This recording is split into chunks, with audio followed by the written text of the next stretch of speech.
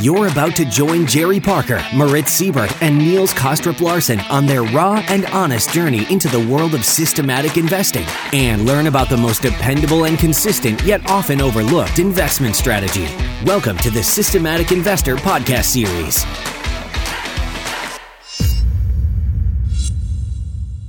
Welcome back to this week's edition of the Systematic Investor Series with Moritz Siebert and I, Niels Kostrup Larsen, where each week we take the pulse of the global markets through the lens of a rules-based investor.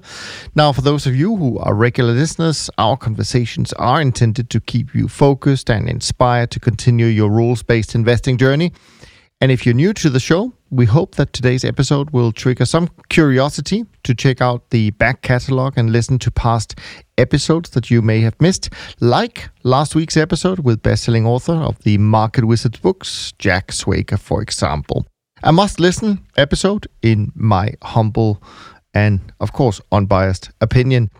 Also, I want to say a big thank you to those of you who took some time out this week to leave a rating and review in iTunes. That always helps. We really do appreciate it. And rest assured, we read all of them. Moritz, great to be back with you. How are you doing? How are things where you are?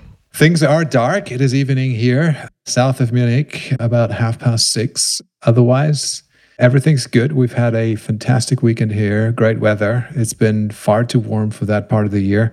15, 16 degrees centigrade, whatever that is, probably just shy of 70 Fahrenheit, something like that. And sunny, so it's been great. Outdoors, cycling, mountain biking, all that type of stuff, which has been a lot of fun. How are you? Yes, no, same here. Beautiful weather, some outdoors activity as well.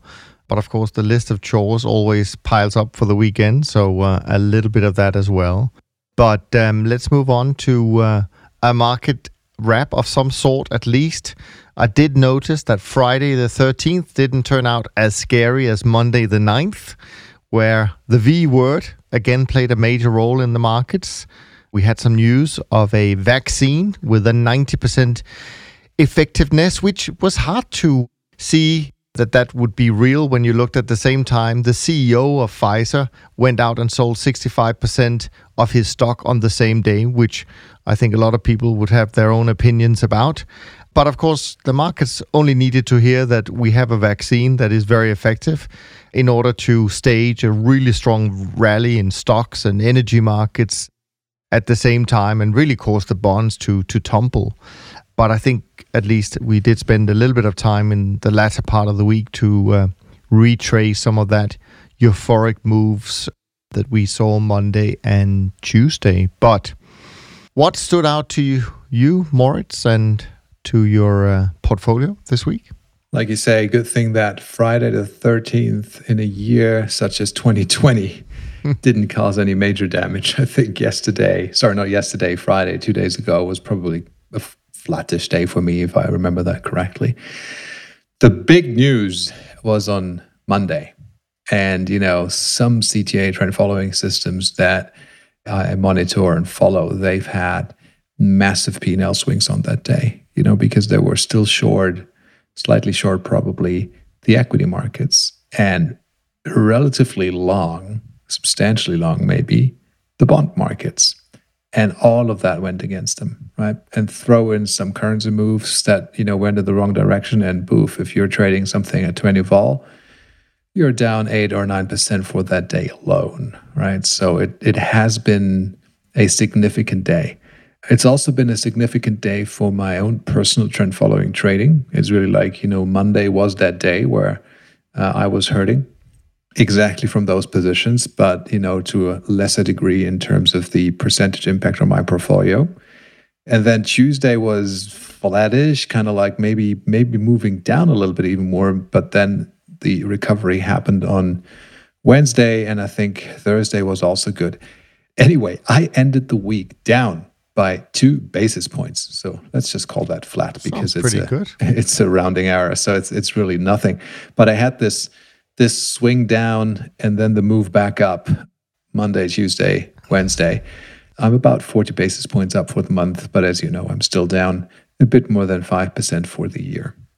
What's interesting though, the the positions that hurt, I mean, I still have a short crude position on. Crude has been moving higher, so that didn't work out that well.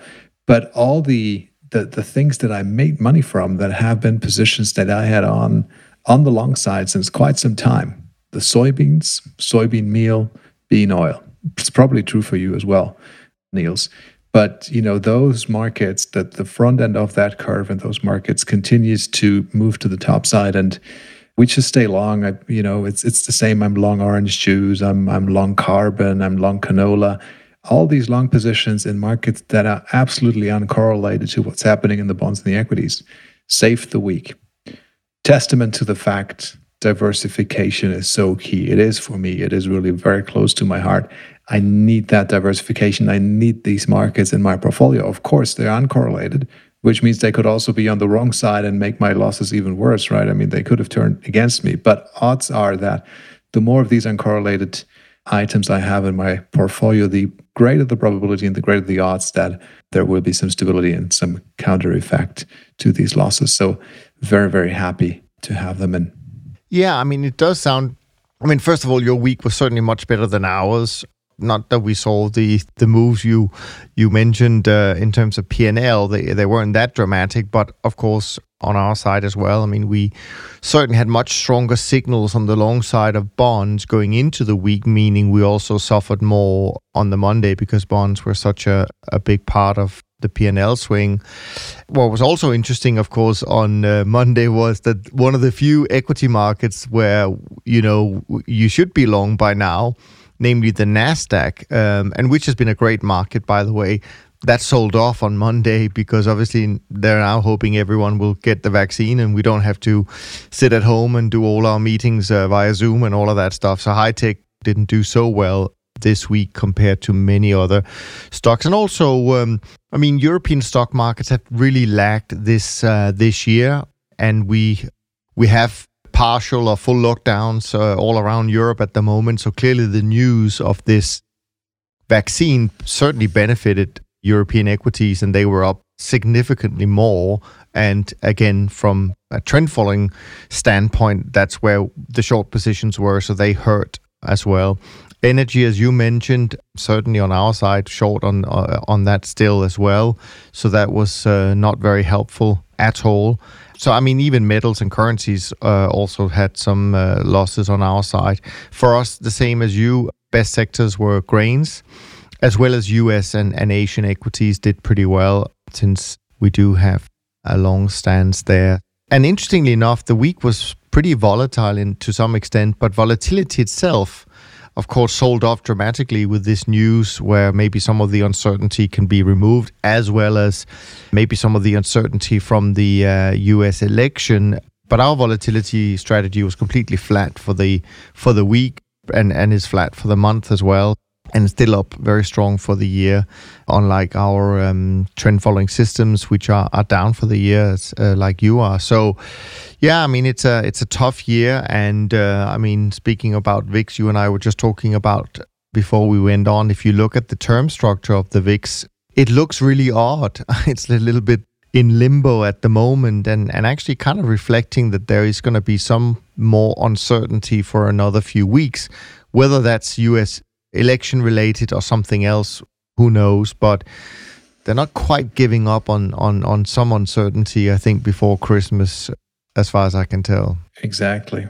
I saw on Twitter that somebody put it out, the VIX now looks like a Batmobile. Right. Because, it has this curvature. It looks like a coupe car, like a racing car, a sports car. So if you just, have a horizontal line attached underneath that picture and two wheels, then it looks like the Batmobile. So yeah, there's still this this elevated volatility for the rest of the year and also going into January, and then it comes back down. Actually, one thing about performance, we also had a lot of dispersion, I think, in trend following CTA performance just this week. I've seen a couple of funds out there that actually had significant positive numbers, and some had negative numbers. So I guess some of the trend following funds, depending on the speed that they trade, they haven't been as long the bonds, or maybe even short some of the bonds already, and they've already been long the equities, right? So if this has been your position, long the equities, short the bonds, then wow, great week, great Monday. Not sure if it's a great week, but definitely a great Monday. Yeah. And actually, I think, you touched on an interesting point. I actually think return dispersion this year is something that is very really large again. Yeah, large, dominant. And of course, it raises the questions as to why. And maybe we'll do that in another episode. We'll talk a little bit about the reasons, what decides performance. I think that's interesting. Before we move on to our questions, we have questions in this week from James, Antti, and Michael. I wanted to maybe stay a little bit with our conversation last week with Jack Swager. First of all, I thought it was an amazing episode, and Jack was certainly on form. Some really interesting insights. I mean, I'm working my way through his latest book. I have to admit, I haven't quite managed to finish it yet, but what I've read so far is interesting. Perhaps I would say different to what I expected. But why don't we talk just a few minutes about some of the takeaways that we took away from that conversation? Let's definitely go there. Before we go there, I want to throw one thing in, and that just very spontaneously occurred to me. So you'll be unprepared for that. But you've mentioned Pfizer. Oh yeah. And by the way, yesterday, as you know, we had a catch up with our friends in the States, where we had about a good year or so ago, we had a great meeting, great weekend get together with those guys in New York, which we all really enjoyed. And yesterday we did kind of like an anniversary catch up on that. I didn't have as much time as you, but I think it was great. And one thing that I picked up, and which you have just mentioned, is Pfizer. And I think if I recollect that correctly, you guys were appalled or kind of like negative on the fact that, here's the CEO and he uses that day where Pfizer goes through the roof, whatever, right? Up 10%. I'm not sure what the number is, right? He uses that opportunity to sell stock. And I was kind of like, well, and so what? Why is this appalling? Why is this bad? Right? Here's a CEO. First of all, nobody knows whether he is discretionarily selling the stock or whether there's a system in place and he hits. Okay, so I want to hear your point, but I can just give you people the context. So, as far as I understand, this was the sale of the stock was part of something that was decided maybe back in August. So it's not the sale of the stock to me.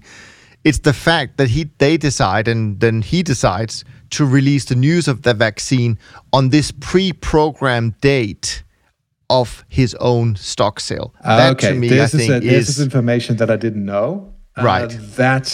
That then makes the thing a little bit more dodgy, or it does make it dodgy. So now I'm out of I'm on thin ice here because I don't have the full picture apparently. But let's just for a second assume that it wasn't staged in that form, right? And you just have the events. There's a firm that you're the CEO of, right? And this firm probably has one of the best days in its history because it's coming out with a vaccine for a pandemic that we didn't have in the last 100 years, right? So this may actually be one of the most exciting, best events that firm can ever have, right? I mean, it is kind of like you're shooting the lights out right there because you are together with BioNTech, the firm that produces that thing with a 90% effectiveness. So how much better can it get? The news get out. Yeah, get lighter on your position. All of a sudden, you have even more Pfizer risk, 10% more than you used to have before, right? So it does make sense from so many perspectives, from a risk perspective, but just from I'm taking some chips off the table. This has been really going well, right? So if this were the case, just like that, I don't find it problematic that a CEO goes out and is like, well, great job, well done. I think we've nailed it. Let's get a little bit lighter on the stock. If it is, like you say, pre-programmed and they decide to make the announcement on that day, then okay, change the thing. But anyway, and unfortunately, that's what at least the Twitter sphere is. I think it was like something that part of a selling program that was decided back in August, and then I just think, okay, why do you then decide to release that news on that day where you are selling 60? I mean, trimming your position is one thing, Moritz, but 60%, that's not just risk management. That is that's 60%. Certainly not trend following. Let's call it that. Yeah, okay, fine. I mean, I just... There's been some really bad things going on with also Kodak, and we've read about a couple of companies where that really didn't work out that well. But in general, right? If you are like the CEO of a firm and you decide to sell some of your stock because you're having a great time with that company and your company has made some major achievements, it per se, there's nothing wrong with it. Okay. Anyway, let's move on to Jack. Yeah. What was some of your takeaways? I always enjoy chatting with Jack. He brings all these different perspectives and track records and trading styles and people to the table, and he's got a lot of insight into how they work and how they operate and where their heads are. So what I step back from our conversation with Jack and also the conversation that I had with him for Real Vision, it is first and foremost that I think about 80 to 90% of the people that are market wizards, or at least 80 to 90% of the people that he puts into his books, they are not systematic traders. They're discretionary traders. They may occasionally help their trading with some models or some quantitative analysis. So, I don't want to say that they're just shooting that stuff from the hip and they have like a gut feeling for good trading. But in essence, they are much more discretionary than any of us trend following model driven traders is. They do what they do. It's difficult to really systematize that. And they're also taking much more concentrated risk positions than we would do. It's kind of like the antithesis to what I'm talking about here all the time, correlation maximization. They're not doing that. They're making their money with high volatility and here's like 3 bets in my portfolio and they're massively sized and they're very concentrated, but it's not diversified in the way that, we're trading 80 markets and we're really looking to get as many uncorrelated ones as we can. They don't do it. So I think this is kind of like an underpinning that is there for that book. And they all have risk control measures. Don't forget that. I mean, I think they all have the ability to run away from a position if that position doesn't work and not think twice about it. Just throw it away and do the next trade, which is an important quality for any successful trader to have, in my opinion. So they have that. They don't let positions, run in the ground to zero, which is exactly what we're doing, right? We want to keep our losses really, really small. They may sometimes have larger losses, but they're never, they don't want to have the devastating loss. They're not married to a position to the grave, right? So this I take away. And what I also take away is that the market wizards are sole traders predominantly, not in an operation, not in an institutional setting, not hedge funds. They are sole traders. And of course, it does make for a good story if you can turn $25,000 into 10 million, then 40, and then 80, right? Because it's just such a magnificent percentage return. It's kind of unbelievable. We don't do that. I think it has a lot to do with the raw amount of money, the absolute amount of money that those people have been able to make. That is very dominant. I'm sure they have. I mean, of course, if you turn 25,000 into millions, that doesn't work without volatility, right? So this is high volatility, a lot of concentration, and then it just works. So you have to have this thick skin to live with these positions. But I also have the feeling that there are traders out there that have substantially better gain to pain ratios or TINA ratios or Sharpe ratios, risk adjusted returns, right, than some of the market wizards shown in that book. But they're more spread traders, arbitrage focused traders. Their track records aren't that long. They're real. They have like 200-300 million of assets under management, but they're within in a firm, or they operate their own firm and they are a fund. It's not a sole trader, and they certainly haven't made a lot out of very little. So the story is kind of like different there. Regardless, it is an enjoyable book. I haven't read it completely yet, I must say. I'm still stuck in the first quarter, something like that. Probably the end of the first quarter, so I'm not even to the half of the book. But it's well written. I enjoy reading it. I recommend our listeners to read it because you always take something away from these stories, like, the failures. There's hardly anyone there that just goes from zero to hero, where it's like, oh, here's trading. switch on the computer and just, spits out money. It doesn't work that way. So it does have its ups and downs, as we know. And by reading these stories and reading how people have changed their approaches, worked on their mindset, being open-minded about, the world and their trading systems and their performance, you can take important lessons away from that, I think. So I recommend people to read that book, and I did enjoy our conversation with Jack. How about you?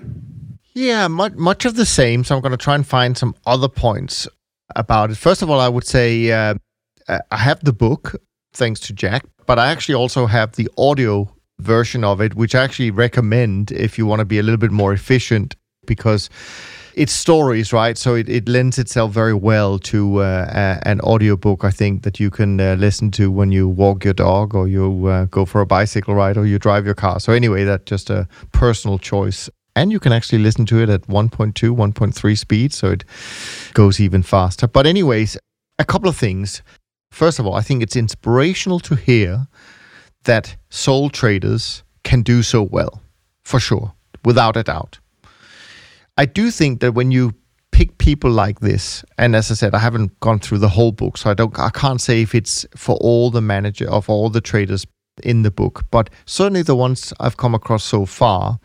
And I think this is a little bit different to if you were portraying a manager like a firm that we represent, right? Because we can't take our track record and say, oh, I blew up the first year, so I'm not going to show that, right? Or I blew up year 3, I'm not going to show that.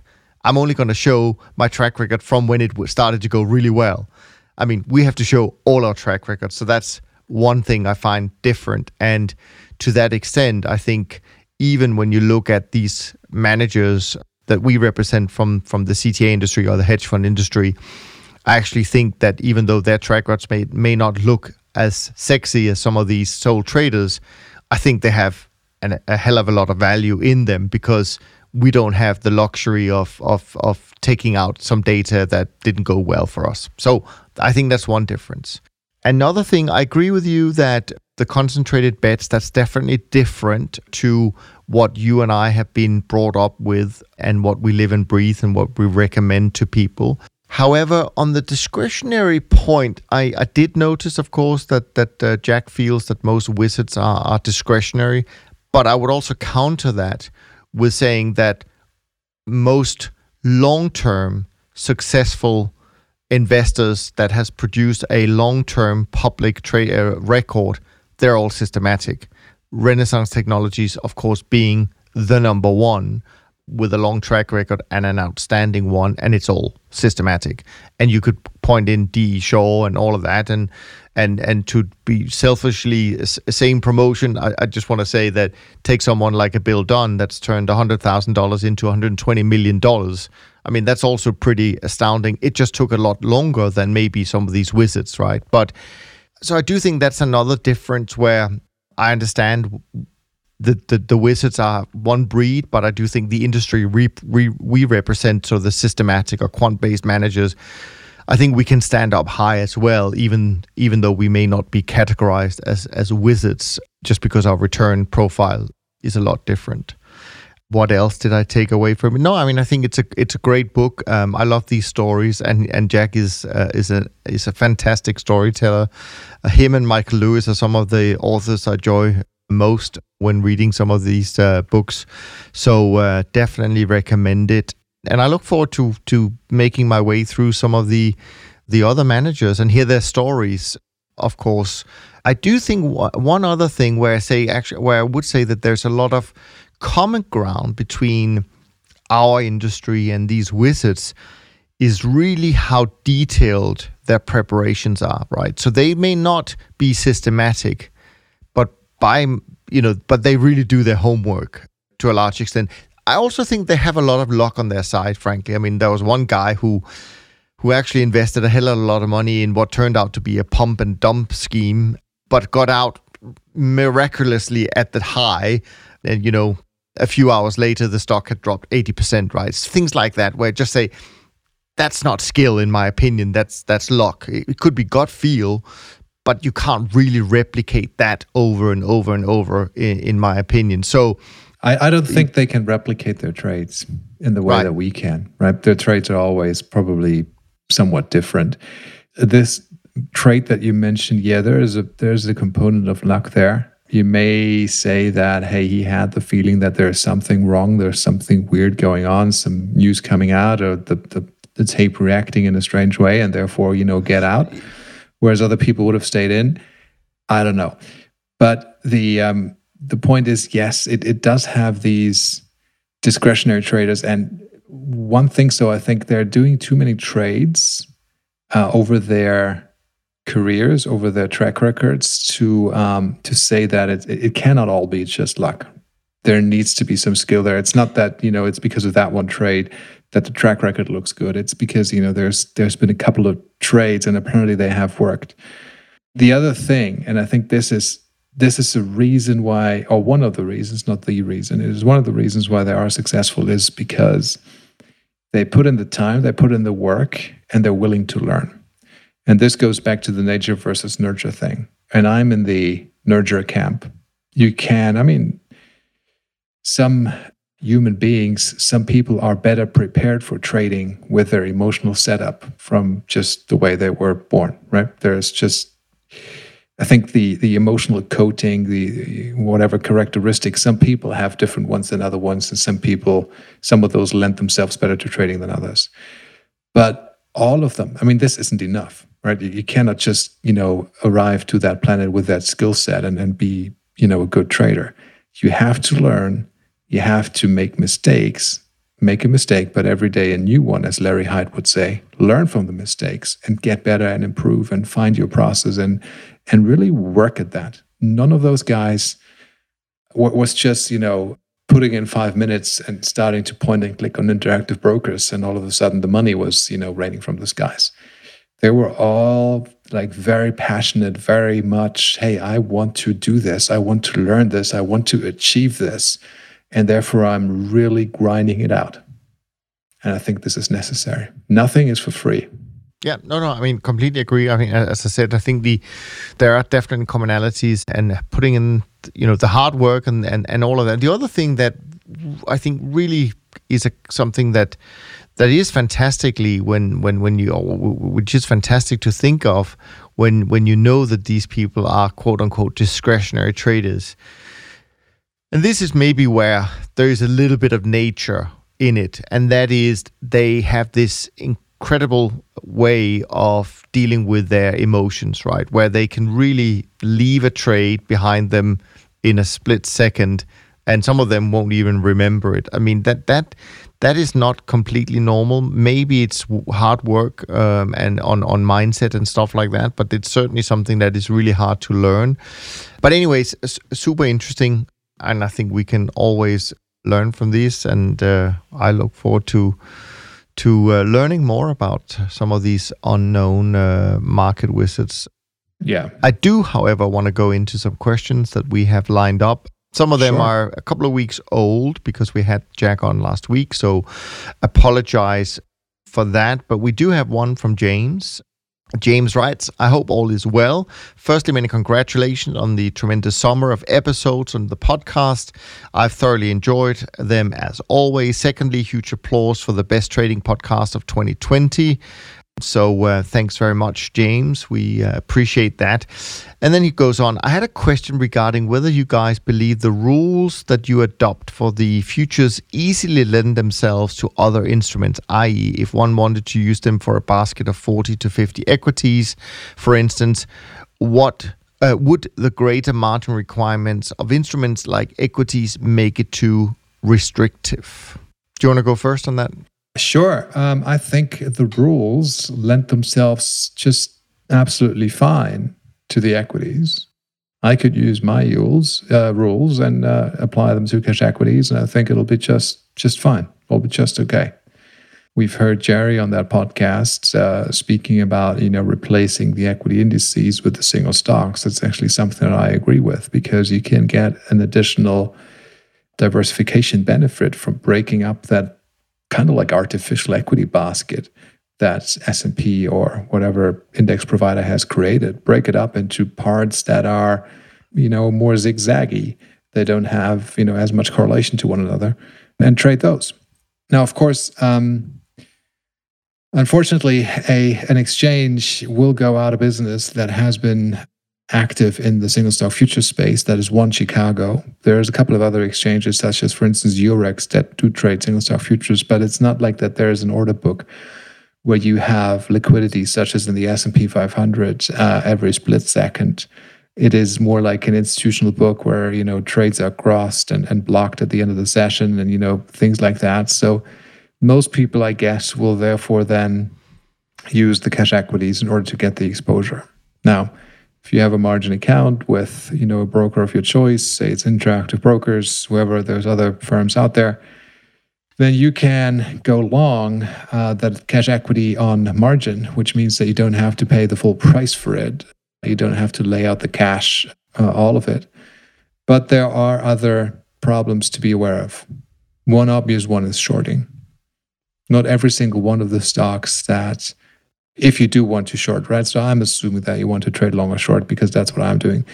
Not all of those stocks are as easily shortable as you may think. They may be easily shortable right now, in the moment of now, because your broker can locate the stock. Say you have a big broker and that broker has a lot of inventory, right?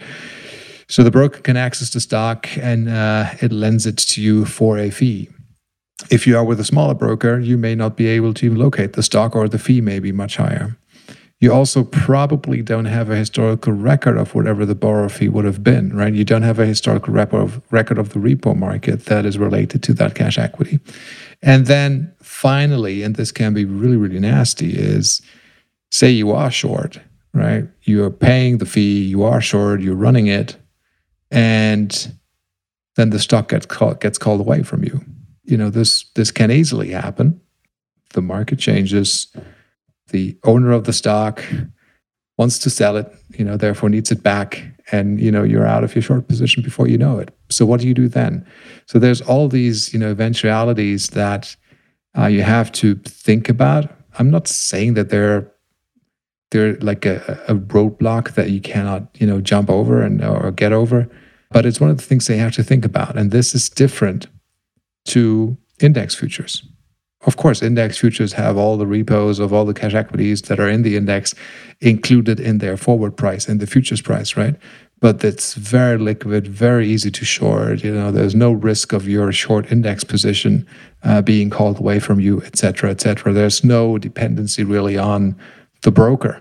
It's whether you short the S&P 500 through RJO or through FC Stone or through Interactive Brokers or Goldman Sachs, it's the same thing, really, right? But in cash equity space, it's different.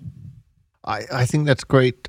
Some great points. I want to expand on it a little bit, but before I do that, I want to add one thing as well that we've seen so many times, at least over here in Europe, and that is every time there's a crisis and equities drop, the authorities come out and say, oh, short selling is banned. Exactly. Which is, of course, crazy because that's where you want to be short or be able to protect yourself and so on and so forth. So, I mean, they will do whatever it takes to stop equities from going down. Which is not right, because it is really impacting the market in the wrong way. Yeah. I mean, not all of the countries do it. Here in Europe, it is France, but it's also Germany that does it. I think the UK did it under the last. UK did it, right? Yeah. I find that very problematic, right? We do need short sellers. We do need them to discover information, to sniff things out, and we do need to reward them, right? To take on those short-sided trades and bet against the company. This is very, very important from a liquidity, perspective, but also from a functioning of the market perspective, where all the information, all the perspectives of all the market participants should be able to be reflected in the stock price.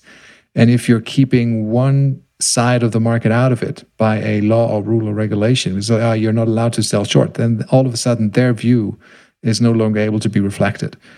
Only to protect the company, but maybe for the wrong reasons. Why? No company is, I don't think, and this is, of course, free capitalist speech, I don't think any company deserves protection a priori. The market forces can actually do that. You can then say, okay, if something really, really bad happens, again, Germany, let's take the example of Deutsche Bank, Lufthansa, Commerzbank, right? I mean, we're bailing them out. You can make the point, okay, do we want to have an airline? Do we want to fly again once the virus is, over? Does Germany want to have an airline that can take me from Munich to Sydney or wherever I want to go? Yeah, I think that's pretty cool. I'd like that airline to be there. I don't want it. You could also say, let them go to the dust, right? And Ryanair or somebody else will pick it up and build a better firm. It's kind of like, the Austrian economics perspective to that, where it's like, yeah, you need these crashes, and then somebody picks up the shards and creates a better thing. Fine, fair enough. I think sometimes it is okay to intervene in these situations. Everybody does it. The US does it with their airlines, right? It's kind of like we're all guilty of the same thing. But in these particular cases where the company still has a heartbeat, right, such as Wirecard, and there have been many other examples where there's really no reason to lock out the short sellers, right? I find it very problematic that they do it. And the case of Wirecard has shown that it's the regulators, BaFin in that case, that got it completely backwards, and they're making a fool of themselves, right? But okay, they're politicians and they get away with it and say, well, we did the right thing. Well, no, you didn't do the right thing. You think you did the right thing, and all the people that you're talking to, in the Bundestag, they tell you did the right thing, but they're not traders. They're not market people. They're politicians. So we've heard that story again and again and again. But I appreciate your point, Niels. I didn't make that. When you are on the short side and you're trading short, you are also, there is this enemy that's not invisible. Enemy is the wrong word, but there is this other counterparty, which is a big counterparty, a big factor in the market, which is politicians and regulations and SEC and stuff. And they may just throw a spanner in the works, and you don't know when or why. Yeah, no, absolutely. I mean, price discovery is important, and short sellers help us to do that. And they also sniff out a lot of fraud, as we've seen many times. So they are important. So I'm sure everybody knows where we stand on this. By the way, I can't help thinking, as soon as you mentioned Ryanair, I can't help thinking when you said, oh, should we fly Ryanair to Australia? Do you remember when they were introducing the concept that people should stand up in their planes? Then that would make it cheaper if they would stand up, and also that they would charge to go to the toilet. I think those are all fantastic ideas. I think standing is much more healthy than sitting. We know that, right, from a medical perspective. It's really good for your spine and your back if you stand. And why not do that for 24 hours? I think that's fine. And don't use the bathroom. It's you'll probably be in good COVID shape times when you arrive in Sydney. I mean, come on, it's. The world is crazy. Anyways, but James, I hope we answered your question. But no, I completely forgot to answer your question, James. So I agree with what Moritz said. The only thing I will say is that I think certainly the principles of trend following applies. If you're only trading equities, you may, however, find that rules, or let's call it parameters, that worked well on a diversified futures portfolio may not work as well on equity. So I would certainly be open to do your research and run a lot of tests, because you may find that equity markets might be more noisy, for example, than other markets. And that might then lend itself to the fact that you have to choose slightly different parameters if you're using a similar approach, if you're just trading equities. I've never done the work, but I have a feeling that could be the case.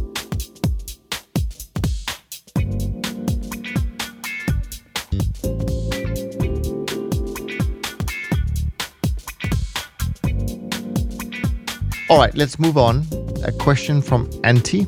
I have a feeling that Antti might come from Finland. I'm not sure. Anyways, so this is a question regarding actually some of the findings of our friend Katie Kaminsky, where he talked about how short-term... So he talked about Katie's findings that how shorter-term trend strategies have fared exceptionally well in the last few years compared to the more classical long-term trend-following strategies. Yes, thanks very much for rubbing that in, Antti. We appreciate that. I've been running backtest on multiple traditional strategies comparing long and short-term parameters, and it really seems that classical strategies with shorter-term parameters have been performing better. For example, in the last 5 years. For instance, everything built around Donchian channels really changes their profile when you cut their look-back period. I started from the most traditional stuff. Let's take the turtles, buy the 20-day highs and sell the 20 days low strategy. I compared it to the same exact stuff, but on parameters set on 10 days. The shorter term really performs better here, and also drawdowns weren't so deep. Of course, they also shorten roughly the same proportions. I guess I'm just curious if you guys have looked into any shorter term stuff in depth. I remember Jerry has battered the problem of the deteriorating longer term trends by just lengthening his time window and just zooming out. But could it be that trends have just shortened, and maybe we should look into capturing trends more on the shorter term, maybe zoom in? Great question, Antti, because that's a very valid thing which we are going to dig in. Do you want to go first, Moritz? Great question, Antti. I am not sure, though, and I want to put that up out front, if I agree with your observation that the short-term systems have started to outperform in the last couple of years, as I think you suggest in your question. My observation is, and you may go to a website that is called 40in20out.com, where our friend Andrew Strassman runs a classic breakout model that, buys a 40-day high or low and then has a trailing stop, initial stop and trailing stop, and the trailing stop is the 20-day low or high. What we have seen there is that it only started to outperform this year, and it didn't outperform in the years prior. And I think Robert Carver has showed us the same about a month ago when he showed us a chart that compared different trading speeds, trading the same markets, just, altering the speed, changing the speed from slow to fast and back from fast to slow. And there, I think we saw the same thing, if I remember that correctly, i.e., the short-term systems have a good year this year, but they didn't really kick the ball out of the park in the years before. So I'm not sure, how you see that or why you see that it's, performing so well in the past couple of years. But as to your question, can we assume that the short-term systems will be working in the next couple of years? Well, I don't know. I really do not know. I'd love to know. I mean, if they worked, great. I'd love to trade shorter term. I'd love to trade as short term as I can. Essentially, I do trade as short term as I can, right? Because the more short term I trade, the lower my drawdowns over time, right? The longer term I trade, the longer my holding periods, the more I need to kind of stick to a position through good or bad, the more volatility and the more drawdown I will have. Now, I'm not ready to make the change from my time windows, which are medium to longer term, back down to, say, 40-day, 50-day, 60-day breakouts or something like that, only because they've had a great year. This is not enough evidence. This is not substantially enough for me to really make any changes. I would really need to see that happening for a longer period of time. That being said, I do diversify my trading speeds. I am not just, trading one breakout time frame. I'm trading several breakout time frames. Some of them are, some of them are about short term. They're not really as short term as what you're describing, but they're quicker. And I'm just fine with that for now. Yeah, I mean, it's something that question tends to come up usually when, in this form at least, usually it's when the longer term trend following strategy hasn't worked so well. Then people say, "Oh, but look at the short term." And I do think, they work well at different times, but I feel pretty confident in saying that over the long run, longer term trend following does significantly better than short term. I'm just right now looking at the returns for the SocGen short-term traders index, which is probably the best measure for the industry in that sense. And this goes back to, this particular one goes back to 2007, December 7, I think the short-term traders index goes back to. And even though the the comparison in this case is the SocGen CTA index. It hasn't done fantastic either, but it's certainly done better. But yeah, I think that in the long run, I would still bet on the medium to longer term trend following systems to do better. But here's the but. There is no doubt that for whatever reason, in the last few years, we have seen more of these shorter term, very violent moves, such as March of this year, such as February of 2018.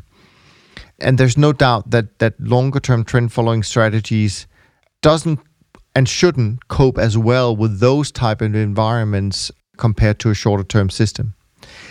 What is quite interesting to me when I look at, and as those of you who listen every week, you know that we do the comparison and we look at what these indices are doing year to date and month to date and so on and so forth. And what you'll notice is that at this point in time, the gap between the shorter term traders index, which was far ahead than the trend following index in the beginning of the year following February and March, that gap is coming down. And so the trend following performance is catching up. If we look at it on an industry level, of course, there are some trend followers who probably might be doing better, but there's also a lot of trend followers who will be doing worse and so on and so forth. I have to say, I've only really come across a couple of managers in the shorter term space who have long track records that are, in my opinion, really good. And both of the firms have been on the podcast, so you can find them on the podcast. I'm not going to name names right here, but I'm sure you can figure out who they are. I will say, however, that I do think these firms run a risk of making their own life much harder than it should be, purely for the reason of capacity. Because when you do well, and there are not many people doing well in the same space, i.e. short term, the money flows tend to go in that direction. So both of these firms are quite big, in my opinion, for being short-term managers. One of them is quite large in general and has grown a lot this year. And I really worry about, from an investor point of view, because I think if you double or triple your assets in a short-term strategy, and we're not talking about a few hundred millions, but more in the billion sort of size, then I'm pretty confident in saying that it's almost impossible to keep up that level of performance. So that worries me a little bit. Now, for someone like you, Antti, it certainly doesn't mean that you can't develop something in the short-term space that works really well. And I will say that generally speaking, and if you go and you read, say, Perry Kaufman's book, and he was on the show a few weeks ago, you will also hear him say that, yeah, you should be able to develop something in the short-term space that looks smoother and does better, but it just doesn't have any capacity. That's why there are so few managers who are able to do that. And actually, a lot of the managers who have closed in our industry in recent times have been some pretty big names, but they come from the short-term space, interestingly enough. Long-term trend following track records will never look great over certain time periods, because we do have these drawdown periods that we go through, and some of them can be quite long and quite painful. And then we tend to make a lot of money in a short space of time, relatively speaking. And so it is, as Moritz and I have talked about so many times, it's a really hard strategy to own unless you truly buy into the concept of long-term compound returns, where I still think that trend following is going to be one of the best if we look back 10 years from now in that. And by the way, as Chris Cole, who writes a lot about volatility and has done this 100-year portfolio, as he concluded, the last 10 years or so, or maybe even the last 20 years, have been the most mean reverting period of all times in market history. And if that's the case, and I have no way of proving or disproving it, so let's just take it for good value, then it is not surprising that trend following has been a more challenged strategy. Does it mean that it doesn't add value to a portfolio? Certainly not. And if you just take most trend following well-established managers and you take their performance and you take 50% of that and you add that to a 50% allocation to, say, the S&P, you won't get something in the middle of the two. You're actually going to get something that is significantly better than both of them. And that's because of the value of having a non-correlated return stream. So it's obviously a little bit off. I'm going off on a tangent here for you, Antti. And we talked about this as well previously, also when Jerry was on earlier on. And also we talked a little bit with Jack Swager about it, I think. And this is the thing about whether you should trade a strategy that fits your personality. Now, some of us would say, actually, no, because you should trade the best strategy and then you just, learn to live with it and believe in it because it's the best strategy. A lot of the people in the Market Wizards books and a lot of other people would say, no, you have to find a strategy that fits your personality. I think short-term trading fits probably more people's personality than long-term trend following. I think we're a little bit of a rare breed, frankly. So I would just add to that as well. So if you can find something that works for you in the shorter-term space, go for it. But if you want to turn it into a business and have capacity, I think you're going to, at some point you're going to struggle, but it may be at a point where you don't care about, adding more assets to your business. So that would be my view. Anything you want to add, Moritz, before we go to the last question? I agree with that. Capacity is a concern. And the more short-term you trade, the higher your costs, the higher your bid-offer cost, the higher your commissions, this, that, and the other thing. And the greater your impact at specific points in time when you need to execute those trades. So capacity is a problem. And we are just so much more scalable with our medium to long-term holding periods. Yeah. And it's actually a good segue to the final question of today, which is from Michael. Michael writes, I know you guys have discussed this before. I can't figure out which episode it was. I have recently expanded my trading into more thinly traded futures contracts such as oats, lumber, and rough rice. And I'm considering others like cheese and steel. Butter is perhaps a little too thin traded even for me to want to trade it. Do you remember which episode you discussed thinly traded futures contracts? If not, do you want to discuss it again? I'm curious about the benefits, more diversification. Some have low nominal size and margins, cost spread, slippage limits, etc., etc. So, this is indeed something we've touched on before. I think it's always fine to talk about it again. We already mentioned a little bit about it in the previous question, of course, Michael. So let me just kick off by saying this is going back to what I mentioned earlier today, this thing about how efficient or how noisy is the market that you are looking at. And there are definitely managers out there who are getting, and I think actually Moritz probably one of them, who are getting great results by trading smaller markets, right? We don't on our side. We want and need highly liquid futures markets. So we're not into the alternative markets, but you should listen to, if you want to go that route, by the way, you should listen to the episode I did with Flooring Court, because they do trade alternative markets from a trend following perspective. But in any event, I certainly think that trend following may work better with some of these alternative markets purely from the fact that they behave differently. Very liquid markets can be more noisy because there are more people getting in and out all the time, and that might, for certain time frames at least, disturb the trend and the signals a bit. So I'm not against it, but I also, as you rightly point out yourself, I mean, you just need to be cognizant about the limitations of that, and one of them is liquidity.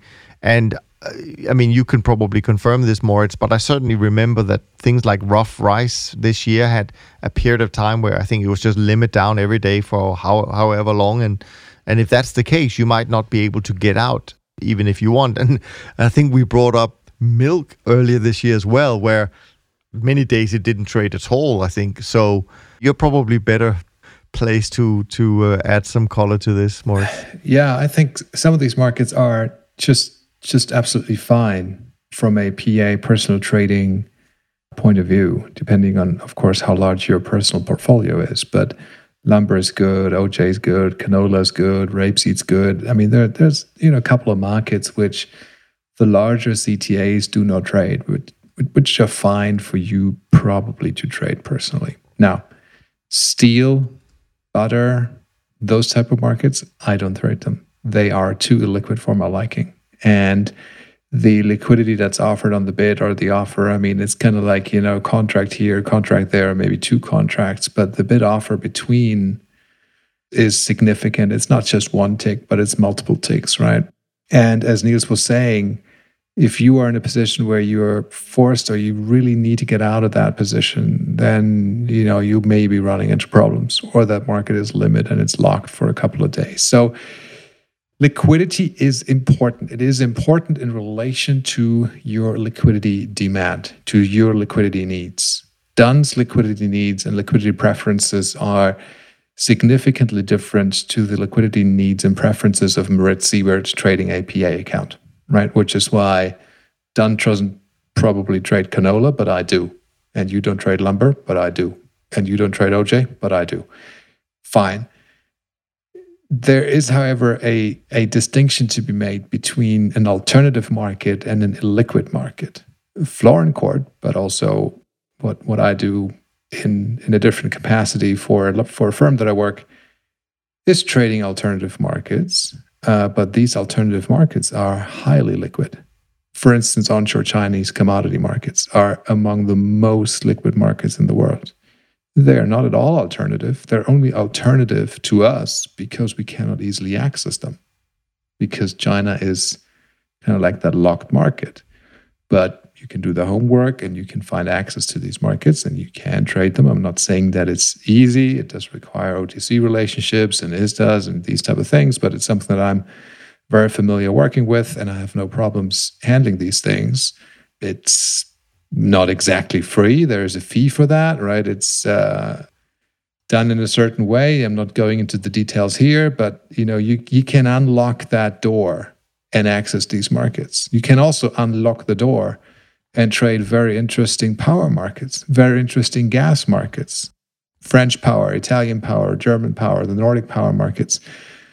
And they're so different, right? There's day-ahead markets, week-ahead markets, month, quarter, yearly markets, all that stuff, right? Shipping rates, coal, emissions, California carbon credits, the Chilean peso, the Colombian peso. Are those alternative markets? No, I think they are not alternative markets. They are just that. They are markets. And they are liquid, or liquid enough even for institutions to trade. But you have to find your way to get to those markets, because they don't just light up on the IB screen and they don't just trade on CME. So it's a different way of getting to them. But are they alternative? No, they're markets. Why is a Chinese commodity futures more alternative than the S&P 500? It's a market. It's a good segue actually to just one thing that I picked up in the last week or two, and that is that there are new position limits coming in place. I think not next year, but maybe the year after. I'm not entirely sure. Maybe you know this, Moritz. But just be aware that a lot of futures are being introduced to position limits, because I think at the moment there's only like 8 commodities or something like that, where it's really, or at least that's how I remember the news flash, and that's going to be expanded significantly. So something to pay attention to. And if you have the hard facts, you can email them to us and we'll share them with our community. Thanks for reminding me of the position limits. It's actually something that we, as far as I can remember, we never really touched on this podcast. But let's do this the next time or the next week when we speak with Robert Carver. Position limits are an interesting and important feature of commodity markets, and they are dynamic. And there have been periods, after the financial crisis, I remember, where if you were trading larger positions in some of these agricultural markets, you could easily run into position limits. And that has an impact on your trading system all of a sudden. It's probably not going to be a problem if you're trading it privately or personally in your PA account. But if you are a larger firm and you have some assets, then those position limits are de facto relevant. And it also does something to the market, right? Because if a whole number of market participants are all of a sudden hitting limits and they can no longer trade to the full extension or to the full extent that they actually intended to trade, it does impact the market. So it is something that I think a professional trader needs to have a look out for. Indeed. And speaking of Robert Carver, he will be with us next weekend. So send us your questions, info@toptradersunplugged.com. We'll see how many we get. It kind of depends on how much coffee Rob will have for next weekend. Last time he had way too much coffee. I can only say that. But let's hope that he picked decaf for next week. We have some more we want to share with you after this short update on performance, because we are trying to keep you listening to our show all the way to the end. So we put some good stuff. We think it's good stuff after this little segue. But the BTOP 50 index is still up for the month of November, up about 80 basis points, still down 1% for the year. The CTA index, as of Thursday, I think Friday was an okay day. CTA, SocGen CTA index, flat for the month, down 3.5% for the year. Trend index, down 1.17 for the month, and down 2.6 for the year. But the short-term traders index, apropos, is also down this month, down 35 bips, up 1.43% for the year. And then the SocGen multi-alternative risk premier index is down 0.5% so far this month and down 15.3% this year.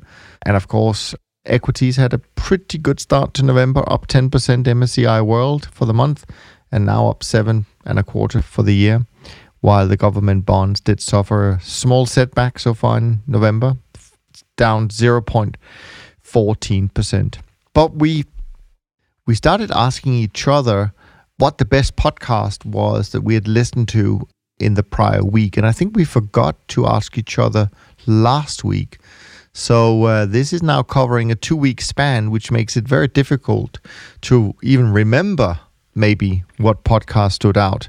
Nevertheless, I'm going to attempt to ask Moritz if he has something that stood out for him. Yes, I can tell you a podcast that I enjoyed and that I remember. I'm not sure if it stands out, but it is actually not a trading podcast.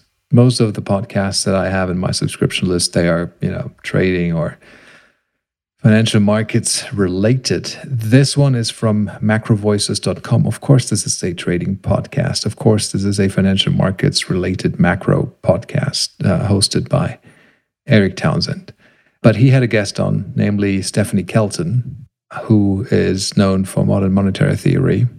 Probably one of the two most important people in that field right now. She's not a trader. She's not known as an investor, but she's known for that MMT theory. And I am, we always say on that podcast, it's so important to be open-minded with trading, with all things in life. And then every once in a while you forget that you're just not that you're not open-minded, because I'm certainly guilty of putting MMT into the BS camp right away. Somebody tells me that they want to print money. You go like, yeah, well, no, thank you, right? I'm not buying that. Of course, I immediately put it into the box of MMT equals magic money tree, and then they're just, printing the stuff until there's hyperinflation. And all of this may be true. This may actually happen. But through the podcast that Eric Townsend did, it's only 30 minutes with Stephanie Kelton. It was one of those podcasts, and I always enjoy that, where it doesn't immediately go into the nitty-gritty detail of what happens to the velocity of money and some response function in kind of like a monetary equilibrium, blah, blah, blah, blah, blah, where kind of like, well, I'm not sure if those models are right. They probably are not, and I can't follow it anyways.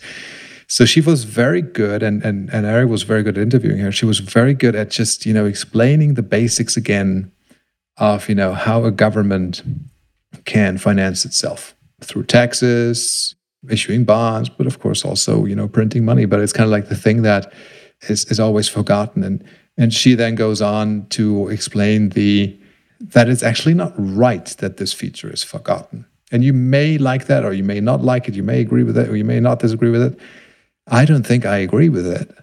I haven't come around to that thing yet, but I'm open-minded enough to at least listen to it, cognizant of the fact that, not the fact, but that there is a pretty good probability that our economies and our regulations are moving more toward that direction. In fact, they already have, right? I mean, people got sent checks. People are being bailed out because of the virus. Businesses are being bailed out. We are printing money. It's kind of like happening in front of our eyes, but we're not talking as openly about it yet. But it may become more of a steady thing that doesn't go away, that's just there. So I want to be open-minded with open eyes and understand it better. It's very interesting. Before I'll reveal what my pick is, but just on that topic where you say, people are being bailed out, et cetera. For those of you who are not Danish like I am, at least from birth, you may not have followed this story, but essentially due to COVID-19 and the fact that Denmark is the largest breeder, they have the largest industry breeding mink. So what is used to create fur, coats, etc. But mink, apparently as an animal, is hypersensitive to catch COVID and these kind of viruses. So what the Danish government decided about, 7, 8, 10 days ago, is to completely kill all mink in Denmark and essentially stop that industry. And now, of course, they have to bail them out. They have to essentially buy out a whole industry. I don't think this has ever been done anywhere. And it may not classify exactly as MMT, but it certainly is a different way of thinking than kind of free markets, etc., etc. So I will go and listen to that recommendation, Moritz. I had not yet listened to that. I usually catch up on Eric's podcast, but that's great. Mine is going to stay much closer to the wheelhouse that we normally do because it's going to be about volatility. And one of the people I enjoy listening to when it comes to volatility is Chris Cole. But he did a fantastic episode on the Grant Williams podcast with Bill Fleckenstein as well. I mean, it was mostly Chris doing the talking, which is the whole purpose of having a guest, of course. So again, for people who have listened to him before, you may not pick up something new, but I really like the way he talks about what is going on and what may potentially happen. And my takeaway from all of this is really, and I'm a strong believer in this, is that I think going forward at some point, whenever that is, we're going to see a lot of divergence in global markets coming back. This stability that we've tried to maintain, or the governments and central banks have tried to maintain, at some point the elastic band is just going to blow up, and we're going to see a massive volatility and moves and so on and so forth. So I truly enjoyed that episode. I always enjoy, I would say, what Grant Williams do, but this in particular was something that I will recommend as my podcast of the week. Now, before we go, I would be remiss if I didn't ask you to head over to iTunes and leave a rating and review. They really help us. To be very frank, they really help us to keep up with all the other great podcasts out there. They help us in the way that other people have better chance of discovering that. You can also, of course, go to the YouTube channel and help us by giving it a like, giving it a subscription. That also helps with the algorithms. And of course, you can help us by sending your great questions like we had today from James, Antti, and Michael, because we think that by listening to what is important to you, we deliver more value to everyone listening out there. So please do, info@toptradersunplugged.com. As I mentioned, Rob Carver will be back next week, so he will be there to answer all the questions that Moritz and I can't, which is great. With that said, I think it's time for me to say thanks so much for listening. Moritz and I are grateful for your time and for you coming back every week, and we look forward to being back with you in just a few days. In the meantime, be well and stay safe. Thanks for listening to the Systematic Investor podcast series. If you enjoy this series, go on over to iTunes and leave an honest rating and review. And be sure to listen to all the other episodes from Top Traders Unplugged. If you have questions about systematic investing, send us an email with the word question in the subject line to info@toptradersunplugged.com, and we'll try to get it on the show. And remember, all the discussion that we have about investment performance is about the past, and past performance does not guarantee or even infer anything about future performance. Also understand that there's a significant risk of financial loss with all investment strategies, and you need to request and understand the specific risks from the investment manager about their products before you make investment decisions. Thanks for spending some of your valuable time with us, and we'll see you on the next episode of The Systematic Investor.